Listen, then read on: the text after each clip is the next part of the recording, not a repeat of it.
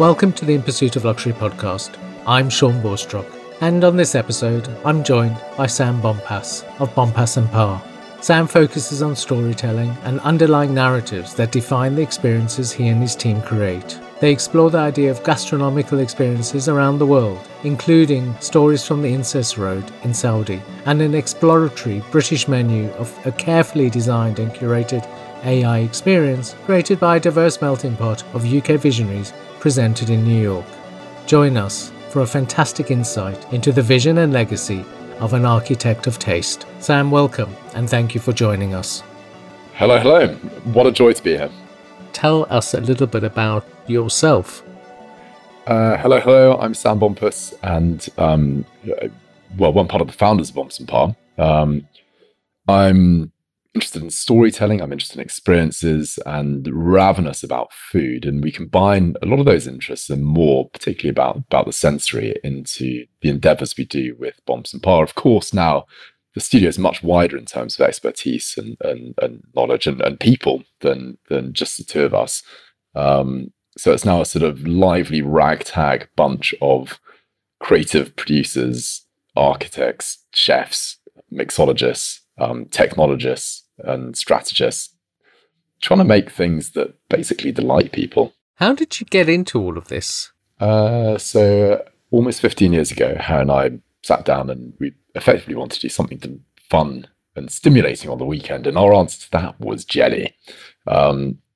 Because Harry at the time was training to be an architect, we couldn't afford the sorts of beautiful copper antique jelly molds we wanted to make these jellies. We realized that he could use the techniques and the technology he'd been learning about in his architectural practice to design the molds we most wanted. And from there, the practice very sort of quickly accelerated using that sort of ethos of quite often bringing in different disciplines into the realm of food and drink to create something genuinely new. So initially, it was architectural jellies, which was surreal and magical, particularly as we work with some of the world's best architects, people like Lord Rogers, Lord Foster, designing jellies. But then it was taking on that approach to other aspects of food and drink, all really because we're coming at it as enthusiasts and amateurs rather than experts in that domain. So we had to use every means necessary to approach the heights of culinary creativity that the sorts of chefs that we're working with would deliver. So what's the most exciting thing about what you do? Yeah, I think one of the things that I enjoy about what we do is if there's something that you're interested in or a person that you're curious about, you can normally find a means to entice them into our studio and have a conversation which might develop into something. So, to give by way of example, over the next week, I'll be speaking to a plant scientist who's interested in the interaction between sound and plant responses in the context of inter and intra-species communication. I find that completely fascinating. I can't wait to see what that conversation is going to be like. I'm going to be speaking with the chief creative officer of Rockstar Games, who made Grand Theft Auto, with all the sort of controversy of that, to explore what a future might be. So there are opportunities to create and commercialize what would otherwise be hobbies. I don't want to talk the whole podcast about jelly, but I'm slightly fascinated. I could happily talk the whole podcast about jelly. I know I find it fascinating that there's this whole world that you inhabit around a substance that is that you've turned into something really complex and complicated. Yeah, well, I believe you can make any subject as complicated as you want it to be. And we've got in our toolbox, you're like, well, let's look at the history of it. And of course, the history of jelly is fascinating because it was once the most aspirational thing you could ever put on the table. And that's because you're often using fruits out of season, which were expensive. You're using sugars, which again, 19th century, again, very expensive as a luxury item. Think about it, making a jelly in a world pre-refrigeration. So how do you chill it down? How do you have to have an ice house for that, and then just the labor to put it in before you had industrial gelatin, or gelling, or some of the other gelling agents that we use at the moment. You were having to clarify that, which would be a 24-hour process. So it becomes an incredibly luxurious and sensual item, and very, very elite. So there's this whole realm of jellying and the meaning of jellies that can be discovered.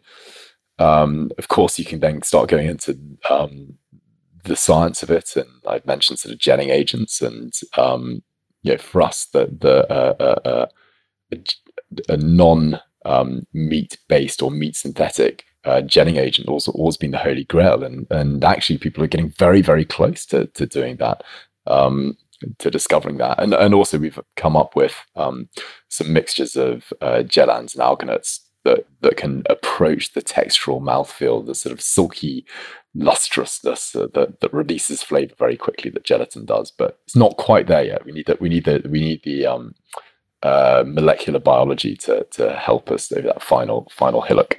Going back to your question earlier, I really believe, and we try and have this through the studio, this idea that there's magnificence in the mundane, and you can take almost any subject and with the right application, research, speaking to the right experts,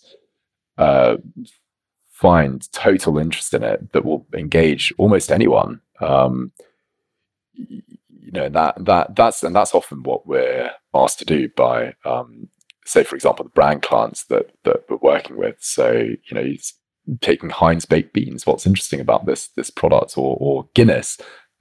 These are products that many people have had vast amounts of experience with, and actually have a lot of knowledge of. So how can you find something new that represents them to people's eyes, and gives them a naked lunch, helps them see what's on the end of their fork or in their glass? And I suppose it must be really amazing being in the position you're in now to be able to explore all of that. The world is in effect your oyster, where, you can, like you've said, pick up a can of baked beans, or, I don't know, any other, well, it doesn't even have to be an ingredient. It doesn't have to be an edible, does it? Because you can do anything with anything, in effect. Yeah, and I guess that stood us in good stead with the over the last 2 years, because 2 years ago I had effectively an events business, which there weren't a lot of events, but it was taking the working methodology of research, of storytelling, of engaging with experts, and you can apply that really to any creative problem, be it in the realm of arts, be it in the realm of marketing, be it in the realm of commerce, be it in the realm of lived experience and theatre,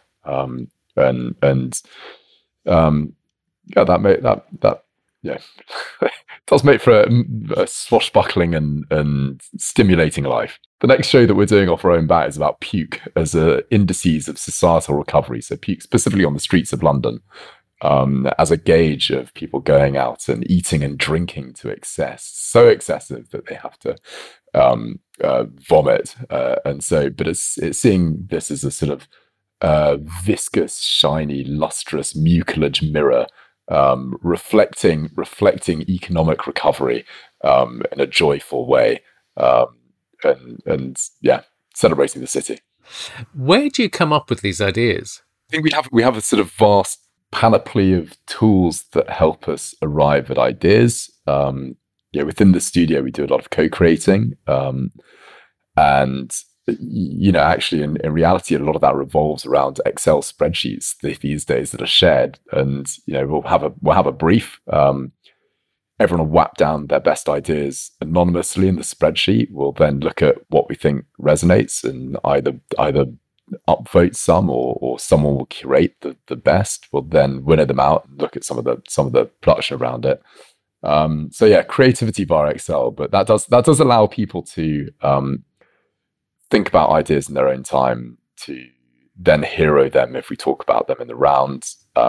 It also allows ideas to come to the surface from all areas of the studio, whether people are introverts or extroverts, how they like working, what time of day they like working. Then hopefully the best idea triumphs and is the future forward that we can do. And we also do a lot of research. There's a lot of collaboration with scientists, be they geologists, historians, archaeologists, historians of science, and trying to find future ideas, working with technologists to see what the latest innovations are with screen technology and how we can bring that into the realm of food and drink. It's doing a lot of reading as well. So we've got a very, very extensive studio library that's based on the London Library. So it's got the sort of whole sort of taxonomy of ideas. Although I'm starting to problematize that because I just found out how problematic the Dewey Decimal System is once you start looking at it. But it does mean that you've got shelf marks of mystical plants, psychedelics, the occult, art, photography, architecture, world fairs, and when those different realms cross-pollinate one another, you can arrive at the innovative and unusual. I mean, it's interesting we're talking about luxury. We rather like doing things that involves practices perhaps from the luxury industry or might involve luxury brands. We do lots with the likes of LVMH, with like Hermes, but also we like doing things for that anyone can come to for a very, very reasonable amount. It might be a fiver. And yes, this, in some ways, we sort of think of ourselves as sort of like a Robin Hoods of luxury, using the commercial clout and muscle of sort of luxury brands and a creative concept that allows anyone basically to have an extraordinary experience. And I far prefer doing that than for example, one of the briefs I'm working on at the moment is to do a wedding party for one of India's richest family. Now, actually, this sort of brief bores the hell out of me because you're making something special for one day for people that see everything all the time. How do you give them a sense of awe and wonder, and do they really care? And also, it's so elitist. Like, why can't we do things that anyone can come to and have an impact in culture rather than delighting a very small number of people? So the things that I'm excited about are how can you create experiences that change the way that people engage with often things that are very rather mundane. And you've seen that with a lot of our practice in food and drink. I wouldn't claim that we've changed the relationship with people and food, but while we've been working in food for the last 15 years ago, and when we started, food in Britain, food in London had a terrible reputation globally. Now, London is arguably one of the very foremost food cities on the planet. Food has entirely changed in status, and that impacts on our part of that has been the inspiration for, but also the driving force, the ongoing project to create a British Museum of Food, a new cultural institution all about food and drink, where people can have the same sorts of experiences and exhibitions and sense of learning that you might have at the V&A or the Design Museum. Because I agree. I mean, I think luxury is not necessarily about the cost of something, but it's about how you experience it. Yeah, and I guess it's related to storytelling. Ultimately, I think as adults or as children, like the thing we spend most of our time doing is exchanging stories, and they could be stories about business. If you're seeking investment, they could be in leisure time, consuming video games or cinematic media. And really what I like spending my time doing is discovering or uncovering stories and finding ways to present them in which you, as an audience member, get to become the hero of your own story, which becomes part of your life and part of your group and your friends or your lovers or your family's mythos and the tales you tell each other. So that can be putting a boating lake in the denizens of Westfield, where you go boat through a waterfall to be served cocktails by merman mixologists swimming in a tank as they shake their cocktail tins for you. But within that, you're having an experience that perhaps brings you closer to someone. Perhaps you fall in. It's the most immersive experience possible. Do you get to explore or perform aspects of your identity as you do that? So you're the sort of valiant captain of the boat pushing on. You, the squeamish cabin boy worried about getting overwhelmed as you boat through the waterfall. What's your role? How do you take it? How do you explore the story? Well, that could go in many directions. Of course. Yeah. I mean, the more agency, the thing I really enjoy doing is giving people agency within the installations that we create. And of course, a lot of this comes from food. So with food, the thing I like about it is relative to other disciplines or other areas of knowledge. Everyone, by and large, is an expert in food. Everyone knows what they like. Everyone knows, everyone eats regularly. They might not consume art as regularly as they consume food. So it means that people have a very, very valid and a very informed opinion. And so that becomes like a phenomenal medium with which to explore. Also, food just stimulates all this. You give people something full of sugar, fat, salt, and give people a very visceral experience that makes their brain light up with endorphins. So it's a good place to start. Do you think that the customer or the people that experience these experiences that you provide, do you think they appreciate the complexity of the journey that you created for them? Well, I don't think that matters. The thing, because we're thinking about hospitality. Anything in hospitality is incredibly complex. It's very, very hard to do hospitality well in any restaurant scenario. And ultimately what it comes down to is, did people have a marvelous time that they bonded with their friends? And that's what you get. Sadly, for better or worse, that's what you get judged on. And so that's what you've got to do. And it does mean that it becomes harder to explore negative emotions or experiences. I appreciate that it's the end result that counts, but within a luxury context, or it's not only a luxury context, within any context, I always feel that the end user of whatever it might be misses out on part of the narrative where the complexity of the implementation is somewhat lost because it happens much more in the background. Yeah, and I do agree to a certain extent, but also often when we're creating an experience, there'll be lots of TV crews like the BBC will want to come and see it all happening, see all the magic. How do these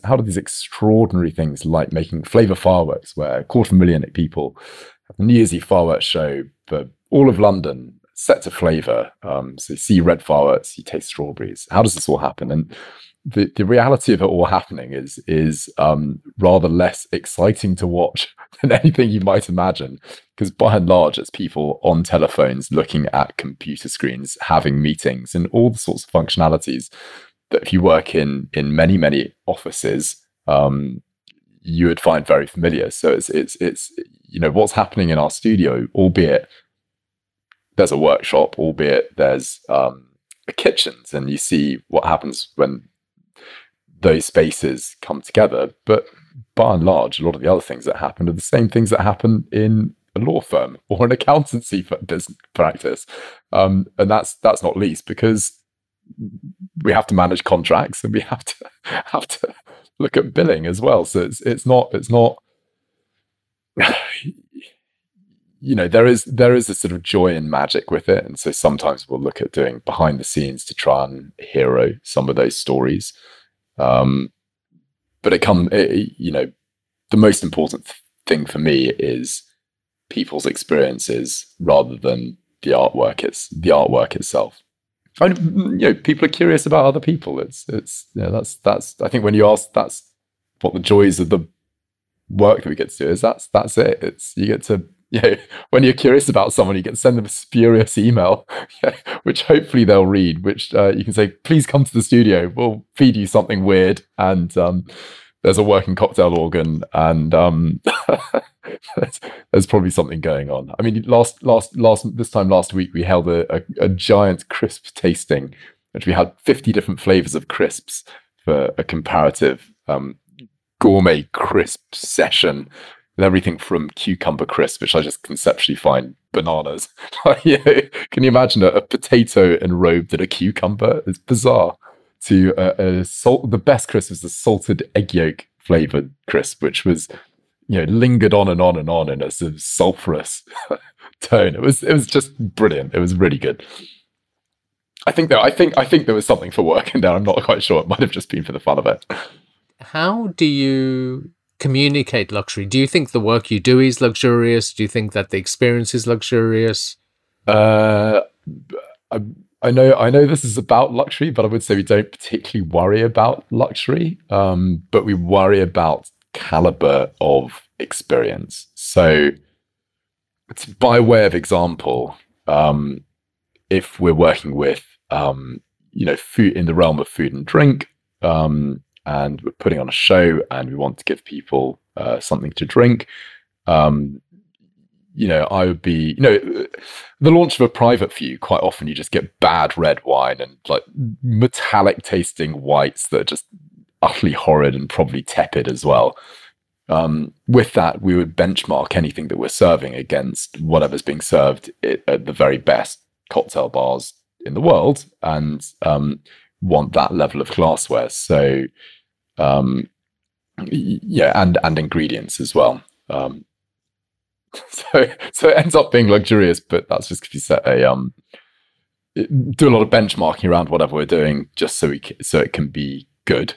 But we wouldn't want there to be sometimes the sort of breathless snobbery around it. In the realm of food and drink, I've got no interest in going to a multi-course tasting menu. I'd rather go and have some fast casual good food with good people that I like, that there's excellent conversation around the table. I think it's much more interesting.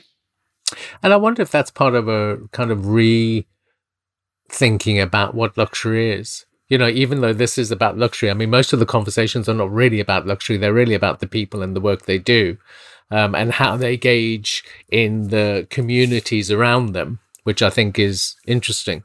But I wonder, do you think your customers, or those who experience the experiences you provide them, they think it's luxury? Well, it's often their leisure time. So the things that we're doing are things that people do with their discretionary time. So I often think you're not just benchmarking against, say, if we're doing a food experience. So we're just out in Alula, the world's largest World Heritage Site. And there we created a restaurant where we cooked with lavas, 1,350 degrees. It was all to talk about the terroir and how the local rock formations have an impact not only on the ingredients, but also on the architecture, because there they have a mixture. So it's the center of historic Nabatean civilization. There they have a mixture of sedimentary rock, which is soft, and igneous extrusive rock, which is very hard. That meant that over thousands of years, they used the hard rock to create extraordinary funerary architecture at Hegra, and basically these beautiful tombs shaped into the rocks. And then also it went on to shape what could be grown and what could be traded along the incense road, where it's an important central focus point. So, in that case, we're creating a lava banquet, which is fantastical. It's a story, but when we're benchmarking with that, we're not just looking at other restaurants around the world or in that region, we're looking at anything anyone could be doing with their spare time, which could be debating politics. It could be going on a trip up a mountain and communing with nature. It could be doing their own cooking and consumption for hosting a dinner. So, or reading interesting articles in whatever their choice journal is. So it's luxurious in that you could be doing anything else on the planet. You choose to do that. Well, and that's the luxury, isn't it? Yeah, it's a luxury of choice. It's a luxury of time. It's a luxury of spending your resources in a way that might delight you, might impress other people. Creating moments of joy and wonder and spectacle are important too. I mean, what's the point of living without joyous memories that bring people together around the table? Like, if you look back at the high points of my life, it's often it's a decadent moment as being 7 years old and going to see medieval times where knights joust and do battle and smash each other in the face with maces as you eat chicken at the castle. I mean, it's totally joyful. I suppose for me, this idea of luxury has been so bastardized, for a better word. There's no value in something that is very special anymore in terms of description. And I suppose you as somebody who's really interested in the narrative and the storytelling, being able to create that narrative and tell that story is an amazing thing, because you're taking somebody out of the day-to-day being and transporting them to something that is quite extraordinary. Yeah, and if it's done in the right way, they're enabled to experiment with different ideas about who they are for an hour or two. They're able to perform those ideas to a level to which they're comfortable with. It's going beyond immersive theatre to, I believe that the term is reactive theatre, in which the audience has lines that can interact with one another, as well as. So, and we just did a piece like that out in New York, and this is for the GREAT campaign, which is how Britain presents itself to the world. And one of the stories we want to tell that I thoroughly believe in is, what are the things that make Britain special? Well, creativity, innovation. A lot of that comes through lots of different people rubbing shoulders together, sitting down, and I like I like to sort of problematize the idea of creativity. Quite often in agencies or practices, it's seen as this sort of special, precious, flighty bird that needs to be protected, and some people are blessed with this halo that sits above them because they're the special creatives. And I think that's all a load of bollocks. Anyone can come up with a good idea, and if you listen in conversations that are happening in pubs on a Friday night across the land, there are many brilliant ideas. And only a fraction of those brilliant ideas are ever realized, because you then need to sadly spend 6 months to 3 years trudging away through all the drudgery of production to make it a reality, alongside having the resources and the structures that enable you to be supported through that, which and that actually is a real luxury. So, I'm interested in how within that we can give people transformative moments, which they have agency, like this show that we did in New York. Yeah, I was going to ask you about New York and Saudi. I was going to ask you because it's a slightly different journey you're on from the jelly. Yeah, exactly. So in New York, with that, to really showcase the brilliance of Britain, I think what makes Britain phenomenal is we've got this very, very deep history, and lots of people from the past to be inspired by. So interesting minds from the past. Like, sadly, you can't call up everyone that you're inspired by because some of them are dead. But we worked out a way to be able to approach that by building AIs of some real pioneering and iconic Britons. So everyone from William Shakespeare to Mary Seacole, Agatha Christie, and Charles Darwin.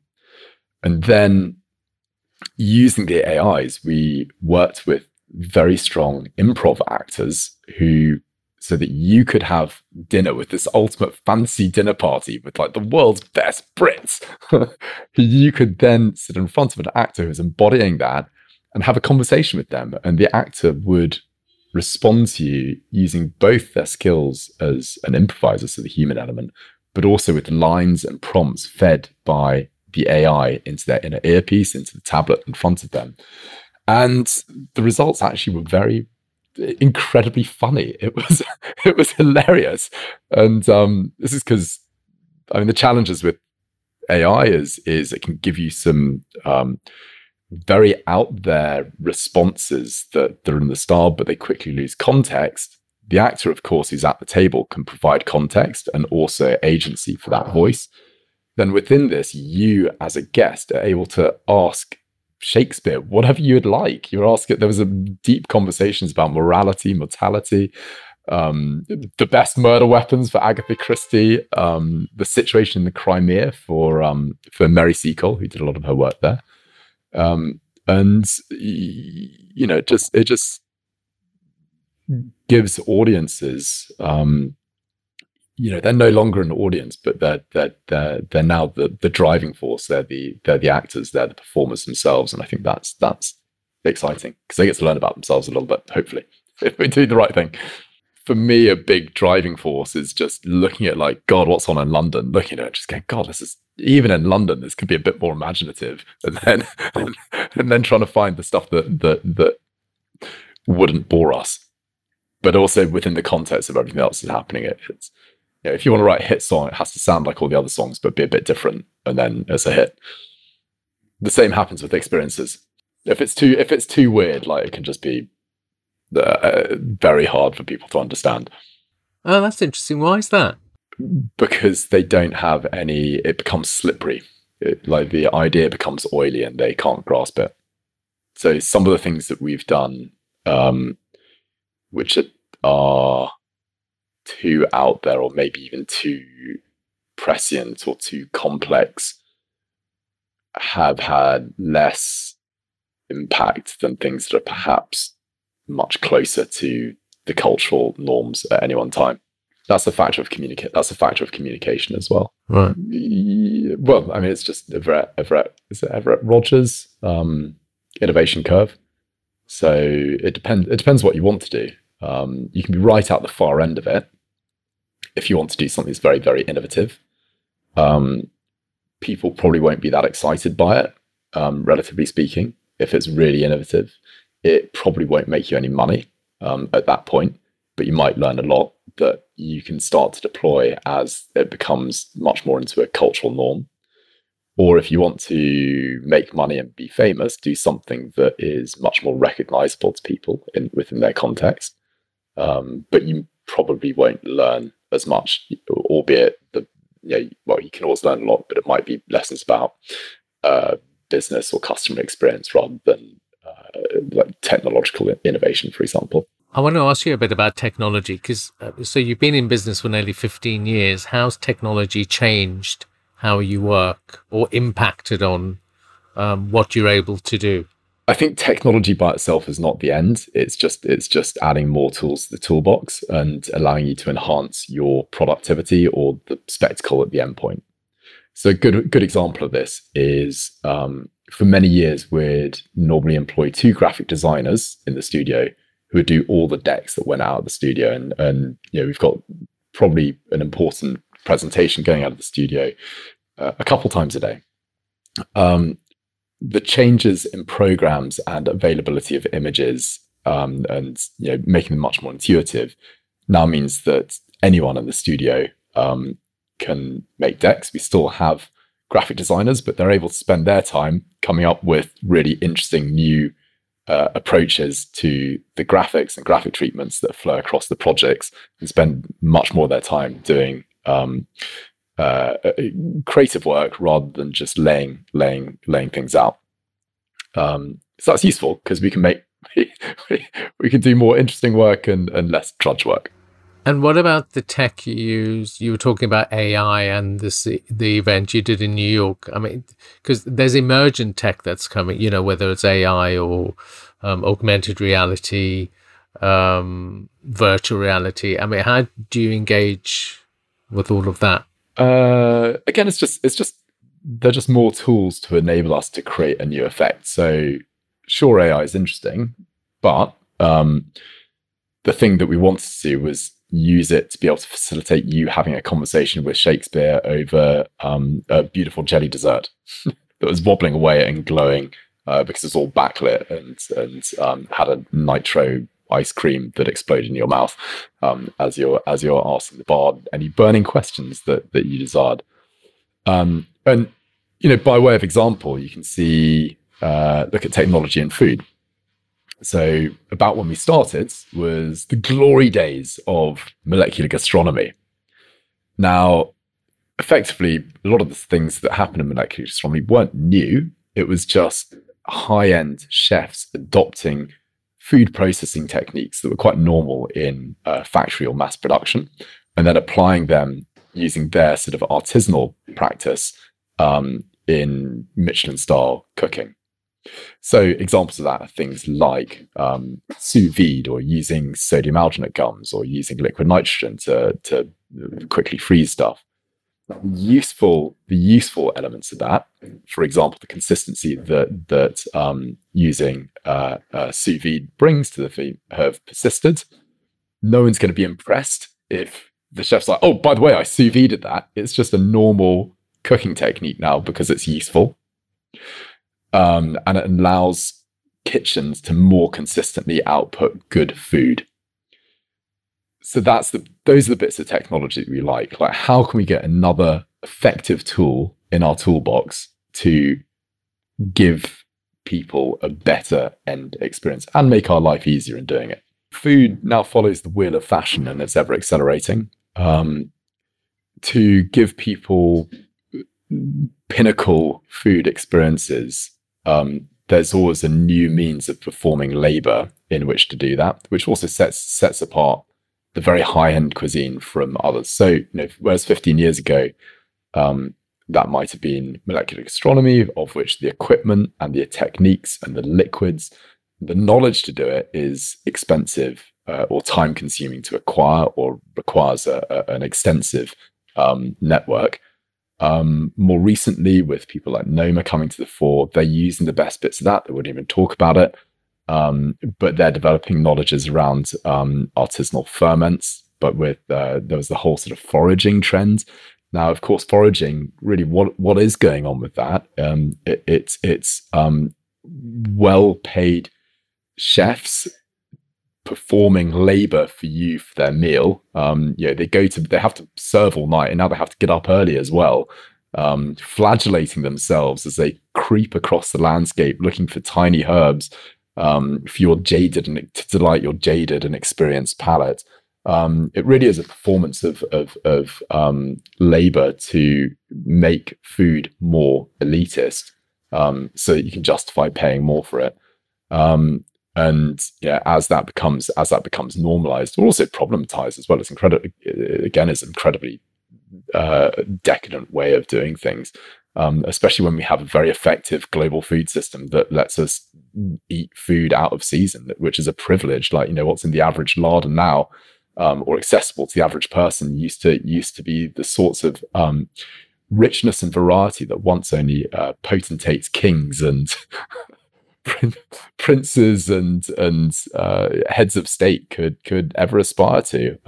So I think it's pretty ridiculous to revolt against it, but it's however anyone gets their sort of refined and aesthetic kicks.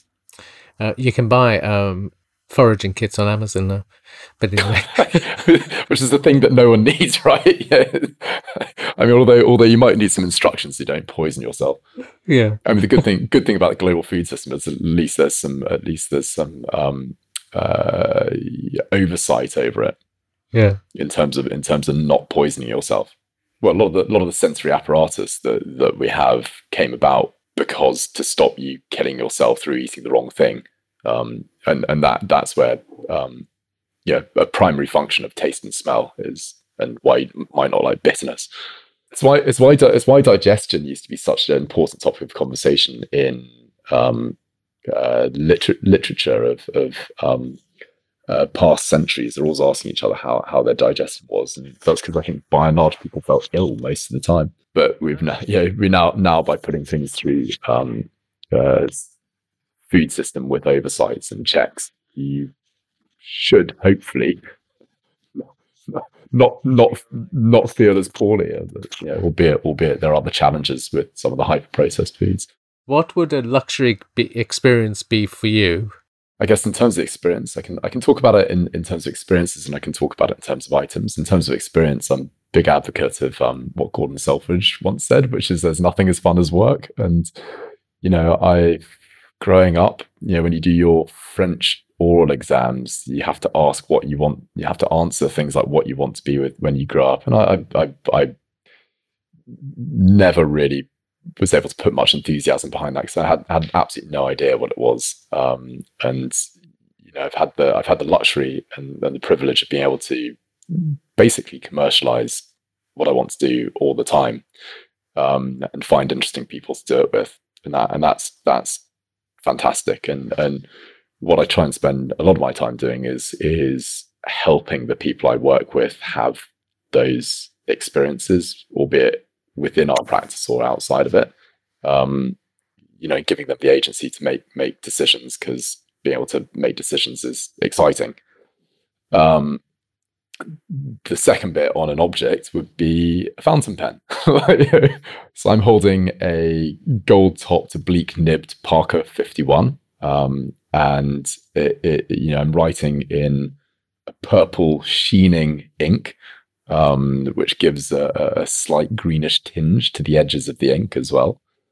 And it means that making notes at any meeting is an unrelenting joy. Yeah, anyway, I love it. I've got my grandfather's Parker 51. Oh, they're extraordinary. What beautiful objects. Sam Bompass, thank you so much for joining us on the In Pursuit of Luxury podcast. Thank you so much. It's been... Sean, it's been a total delight speaking to you, and I think we've uncovered some very interesting things. Thank you for joining us, Sam. Thank you to our listeners, and thank you to our partner, Intellect Books. Join us next time on the In Pursuit of Luxury podcast.